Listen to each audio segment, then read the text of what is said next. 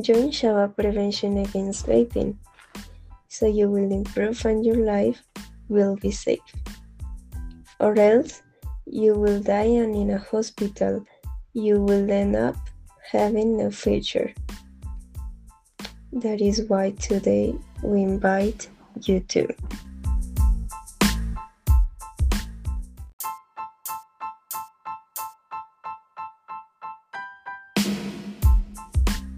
Do not use vapors, as its consequence can be cold, shortness of breath, chest pain, nausea, vomiting, or diarrhea, tiredness, fever, or weight loss. Can even be cause death.